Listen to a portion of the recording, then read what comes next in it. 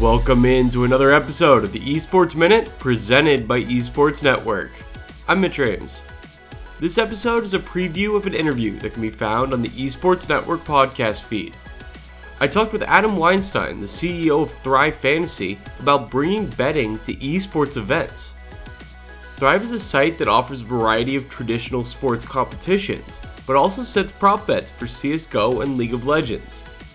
You compete against other users, either head-to-head or in larger pools with bigger payouts. In the podcast, we talked about the Supreme Court decision that has drastically shifted the sports betting landscape in America, the other sites who are focusing on esports and the ones that aren't, and some of the lessons he took from previous companies that didn't succeed in this space. Looking towards the future, Adam's excited about the prospect of integrating esports betting directly through Twitch.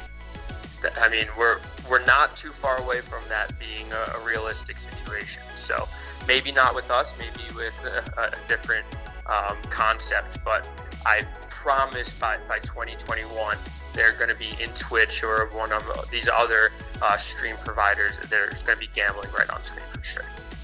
That's all for this Esports Minute. Be sure to check back tomorrow as I cover the biggest esports story of the day in just 90 seconds.